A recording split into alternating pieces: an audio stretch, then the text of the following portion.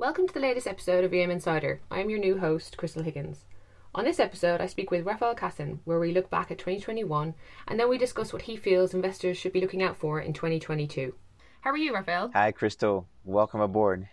Thank you very much. How are you doing? How is all in your side of the world right now? Yeah, Brazil is fairly quiet, summertime, and of course, we'll have a very busy year next year because of elections. So it's going to be quite a year this year. I definitely want to go into that a little bit later. Typically, I think with this we would keep it quite current, and that will definitely be the normal format. But I think considering that it's January, do you want to kick off with taking a retrospective look at EM performances in 2021, the winners, the losers, and then what you see maybe continuing into 2022? Yeah, well, we had a very interesting year in terms of indices, right? At the sub components of the asset class. Last year, the hard currency sovereign segment, the MB Global, was down 1.5%, 1.51%. The corporate side was not too far away, 0.87, and I always like to say that corporate performance is a little bit questionable because you can't really price all of these bonds every day. So when you have a number that's so close, it's fairly close. Local currency surprised me. The GBIEM actually was down only 0.35% on the year, which to me was a surprise. We had a lot of ugly stories on the currency side. And this, why did that surprise you? What was surprising? Well, because about that? To me, the local currency subsegment has never really been that interesting. We have dollar strength, and to me, that already excludes a lot of countries. But also, we had a lot of volatility in a lot of the local currencies. I mean, Turkey. We had a day in which I saw the Turkish lira go roughly from 8, if I'm right, to 15. Basically, in a stretch, and that that's now it's at 13.5. So it gives you an idea that we really haven't come out of the hole there. But I think the local currency side of things, it's not that exciting for me. I find that the risk reward is not that good. But if you look at this year's performance, local currency is basically flat. It's down 7 basis points on the year. Corporates are down 1.9, and the MB Global, which is the hard currency sovereign, surprisingly is down 2.9%. But there is a reason for that. I mean, the MB Global is heavily sovereign, and because of that, it's heavily linked to U.S. Treasuries. Right, so we've had a huge drop in U.S. Treasuries, and in the performance that dominates.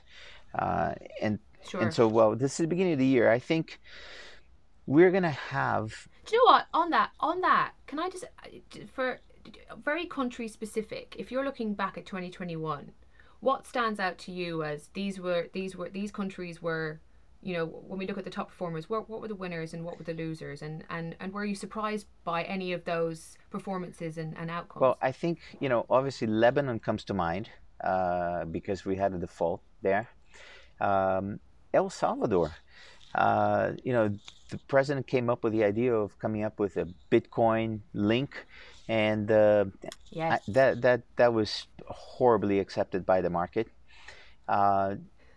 Ghana was another interesting story because investors all of a sudden panicked as the fiscal deficit ballooned over 10%, and people always worry about that.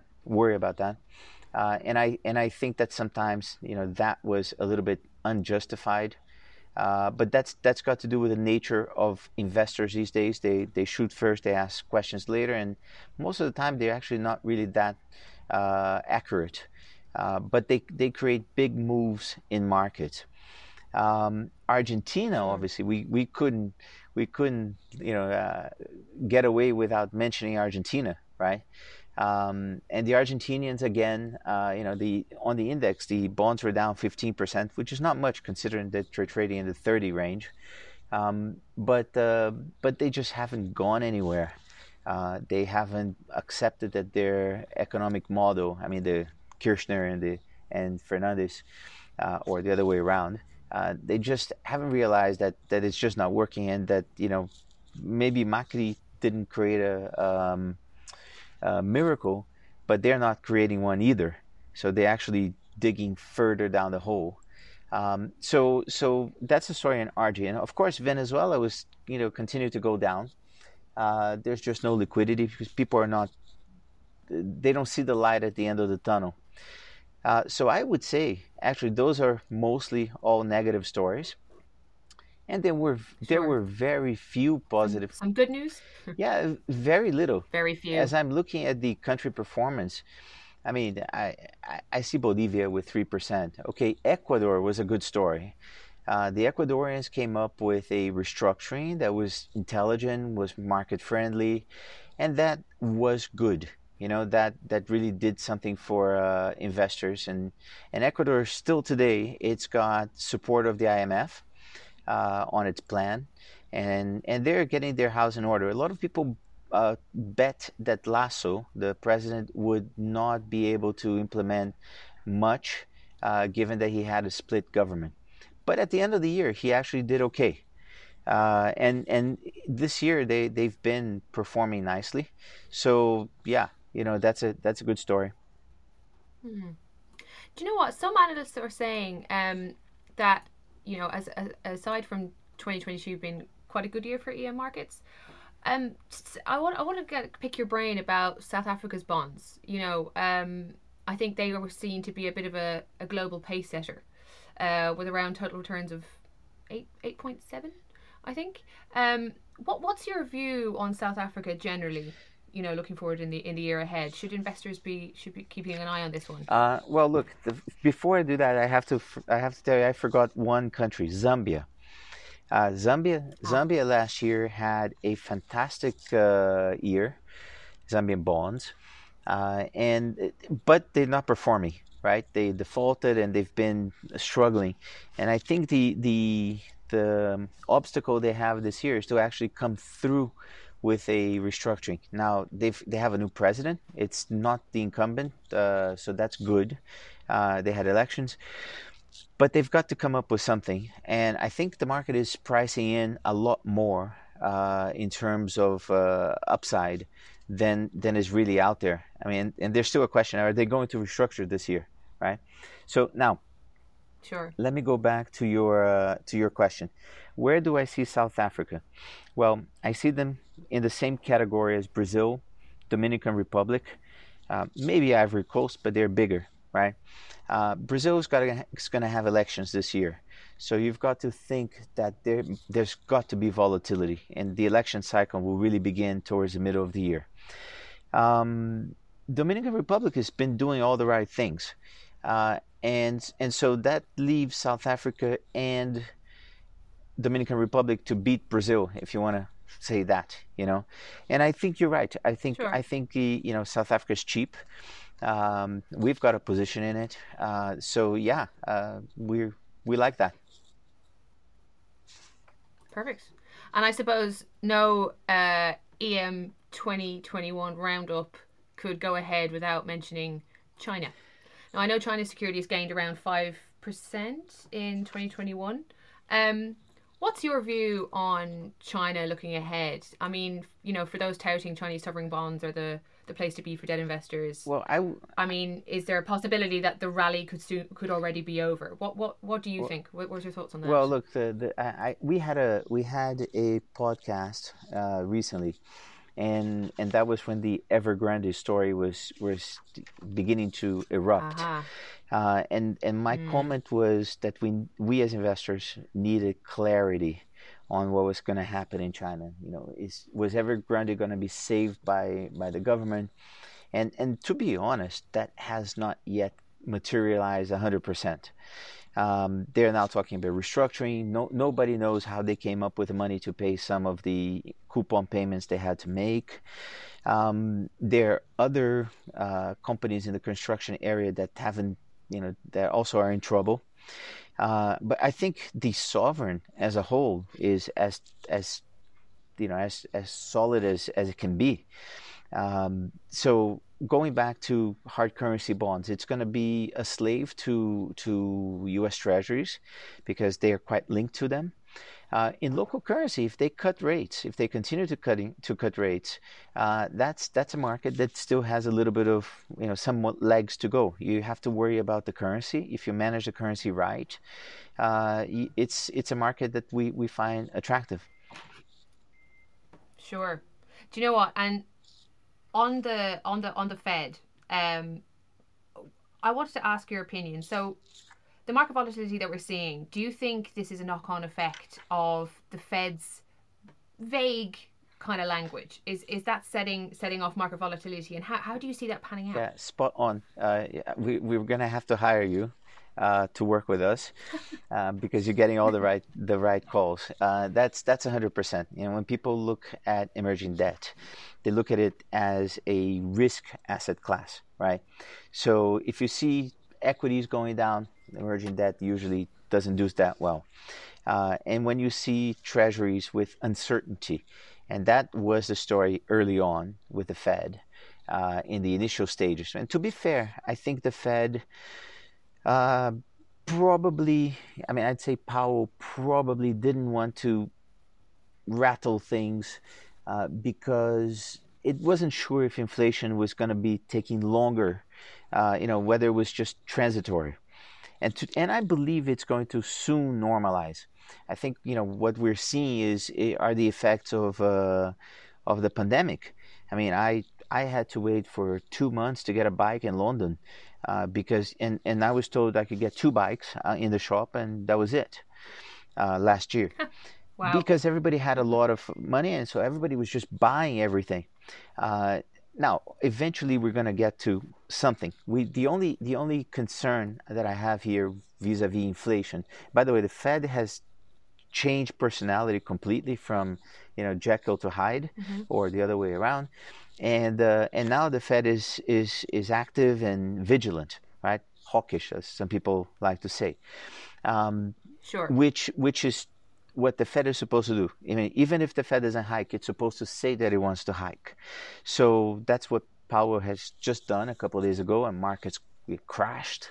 But that's good because as long as it's seen as looking to be vigilant, you can see that the curve has gone flat, the U.S. Treasury curve, meaning the short end has gone up because people expect the Fed to hike, right? And now people are thinking, okay, well, what's next? So we're going to have a Goldilocks scenario where the Fed does all the hiking and we go to stability again. And that is fantastic for EM debt. Now, you mentioned, some analysts. There are some guys at JP Morgan who came up with really good research. I mean, all the others have done that, so I shouldn't focus on one only. But I've seen some really good research that shows that there hasn't been a period in which EM debt has had a negative 12 months, and then there's the subsequent period of 12 months is negative.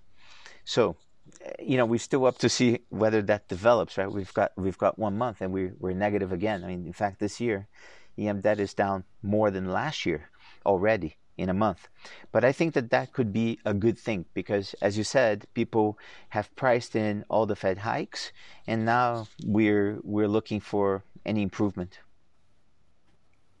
And on on that vein, when we look at yields, say, in your mind, are we moving towards more a point where yields might converge?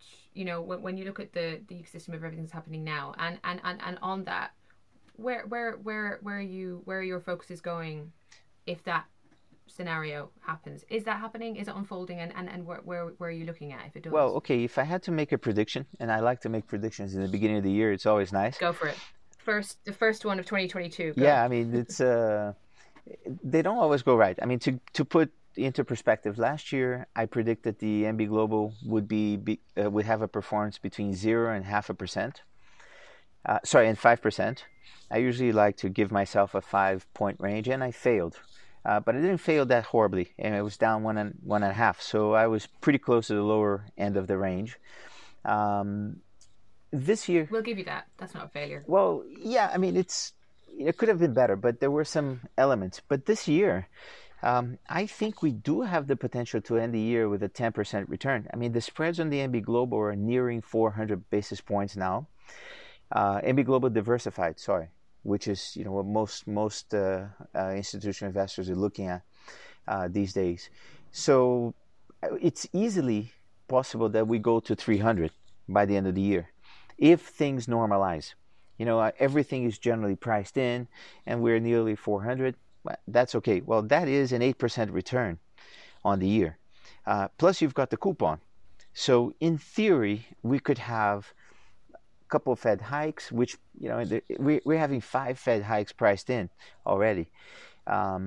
What happens if inflation is transitory, right? And the Fed doesn't hike one of those? What happens if the economy starts to stall? So I think, okay, we could have a 10% return easily. I guess if I had to pick a number, I would say, yeah, anywhere between 8 and 13, within my 5-point range. Okay. Now I'm going to put a difficult task at your door, but I think that you're up for the challenge. Last year was quite a big year in many respects, but I'm going to ask you to pick what you felt were, say, the 2 to 3 biggest stories in EM last year, and also just kind of give it the significance, the broader significance of those stories for you. Well, okay, this is really interesting. Okay, and I think I already talked about a couple of them, right? I talked about El Salvador with this crypto story, Lebanon defaulted, and all that. The one story that I think was interesting was that in Chile and Peru, we had presidents who were quite left-oriented, who ended up in power, and they are bringing some uncertainty to markets, right? And we may see that again this year. We have elections in Colombia. So I think it's important to follow that. We also have elections in Brazil. The Colombian story is still unclear, and so is the Brazilian story. So I would say we have to watch that for this year. But this is something that was a little complex. Now, apart from Argentina and Sri Lanka, not sure whether it was going to make coupon payments. But Belize did something interesting last year. They came up with a restructuring that was eco-friendly, and I think that was unique. So I would say that deserves to be up there, in the podium as one of the positive stories. And I would also say I would highlight something that I've noticed in markets last year, and I still see it this year. I mean, remember, I've been in the market for a while. And in my old days, in '98, I remember calling banks and being told that traders were having a coffee, having a sandwich, pregnant, having babies, all kinds of, had a nervous breakdown. But maybe both. Yes. Go on. And I mean, basically, I could see when somebody didn't want to trade, right?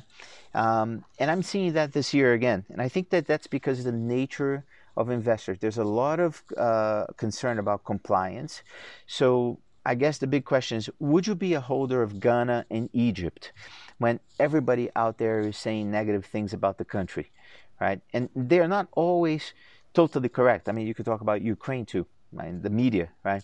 But that, for example, created moves in the Ghanaian and Egyptian dollar curves of 30 points at some point in time. So, and what happens? I mean, you have no liquidity. Traders don't want to put their neck on the line, and investors just bail out. I think this is an interesting development that I've noticed in markets this year. So if I had to take a picture, 10 years ago and now, I would say that 10 years ago, traders were savvy. But this year, not only traders are savvy, but investors are scared. They're scared that the compliance guy will come and touch them on the shoulder.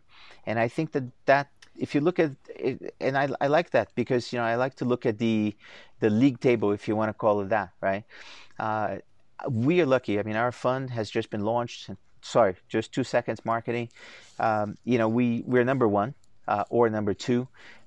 There are about 15 funds, and then all negative in performance year to date. And then you've got the index, and then you've got another 20 funds. But what's interesting, everybody's losing money, right? And so everybody is scared, and on the buy side, and I think that's something that's got to change a bit. People have to take more risk. So we'll see how this year develops, but I think this is the big story for me. And before I feel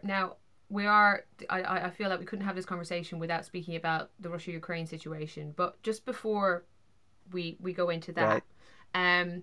2022 Brazil elections, we have Bolsonaro, which I think is fair to say is somewhat beleaguered at the minute in the polls. What's your predictions for how the elections are going to impact the market? What's your? Do you think we got trouble ahead? Well, I think people will probably try to stay a little sidelined. I'm not worried.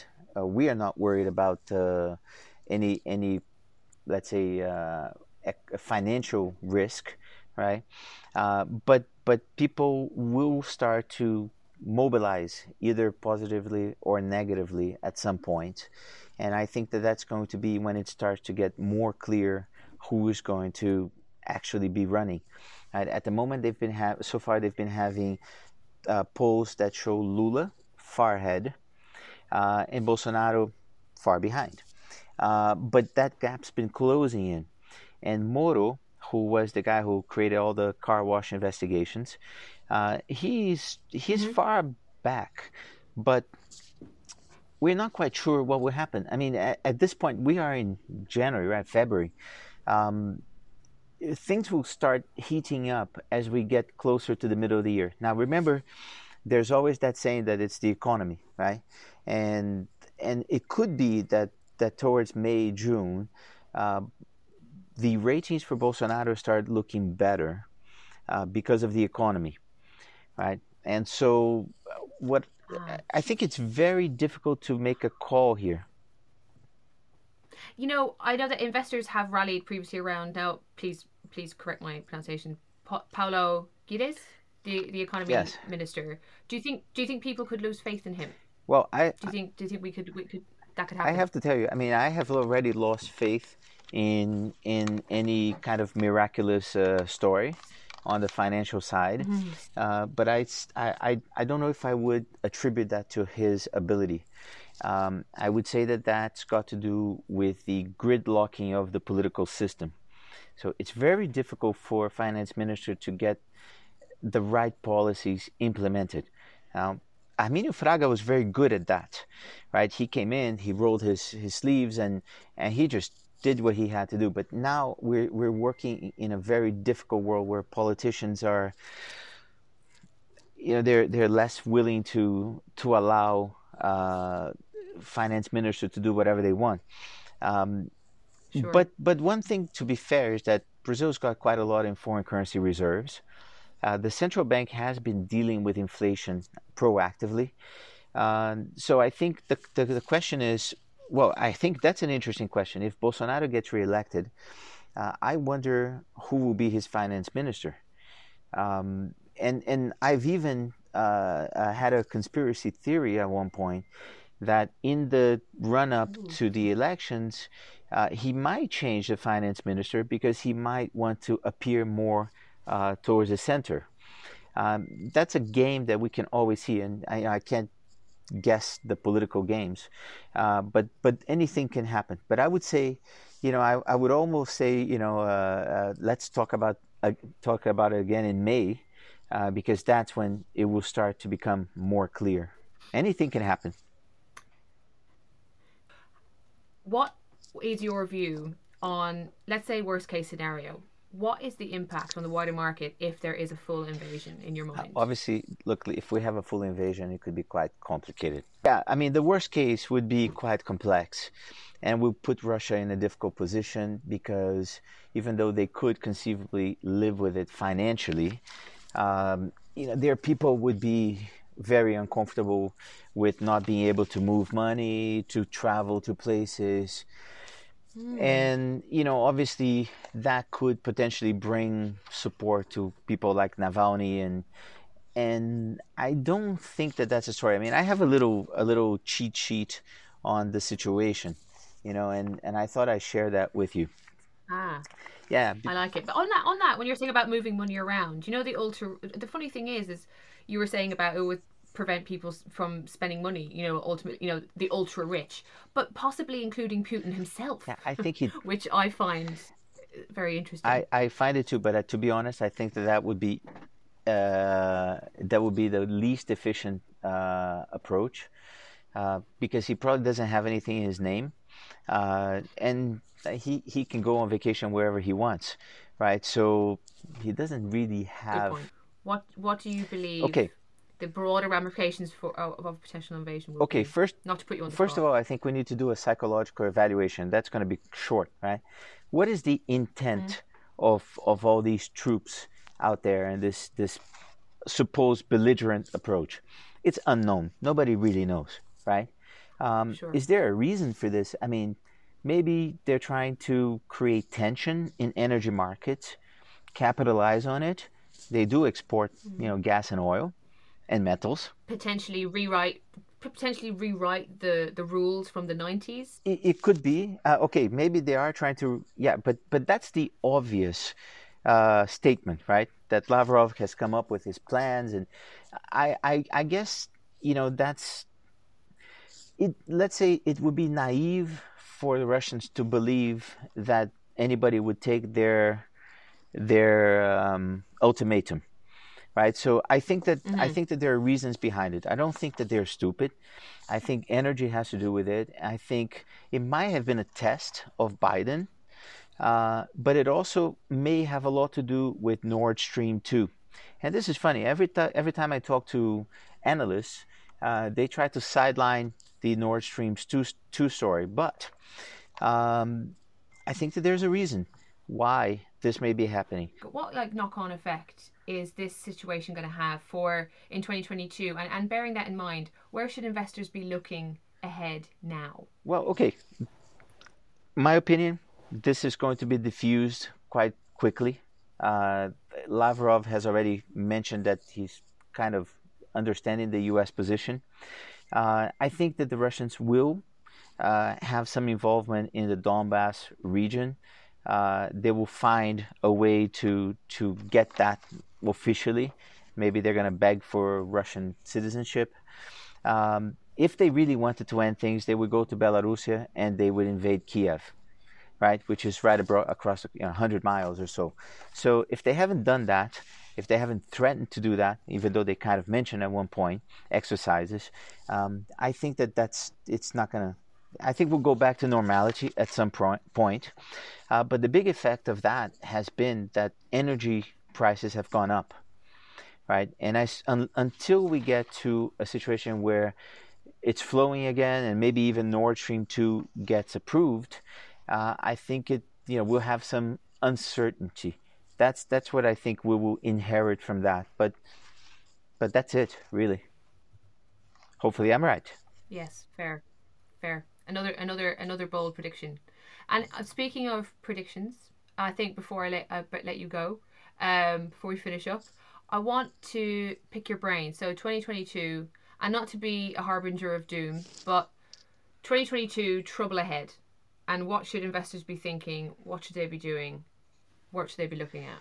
What should they be watching out Well, for? I think it might turn out to be a much more pleasant year than most people expected, even though we've had Good a to hear. difficult start. We're going to have Lebanon, Venezuela, and Zambia in the restructuring table, right? And that always brings opportunity, though I think Veni will take a little bit longer. I think Sri Lanka remains a question whether they will continue to pay their coupons. That's always in the news. Um, Now we've had something last night which was quite interesting. A new president, a woman in Honduras, was just elected, has come out and said she's thinking about restructuring the debt. So what we need to do this year is we need to be very careful about the Hmm. countries we pick What would that look? What would that look? What would that look like? It's How do you see that unfolding? Honduras is not very meaningful in the index. It's less than a quarter of a point, percentage point, but that brings obviously negative headlines. But remember, with negative headlines, and restructurings, there's opportunity, especially for small countries. So, I think the big stories this year will be the Brazilian, Colombian elections, these restructuring points, and of course, and let's not forget how this Russia-Ukraine story unfolds. Uh, there Okay. is one more, but that's a I have a friend who likes to say it. Investing there is like dead money. It's like Mhm. Argentina. If they don't make a deal with the IMF, if they don't get off their pigeonhole, uh, God knows where that's going. So we have a few negative stories, but at the same time, we have a lot of positive stories like Ecuador, South Africa. So it could be a year where we started negative because of the treasury scare, and like many years, we could churn out a pretty decent positive return by year's end. We'll see now. Sure. And do you know what? I think that's a very suitable note to leave things on. Thank you so much for your time, Raphael Kassin. I will talk to you very soon. Yeah, Thank Crystal, you. thanks very much again. It's always nice to be here and welcome aboard. And I think you've done a great job. Thank you.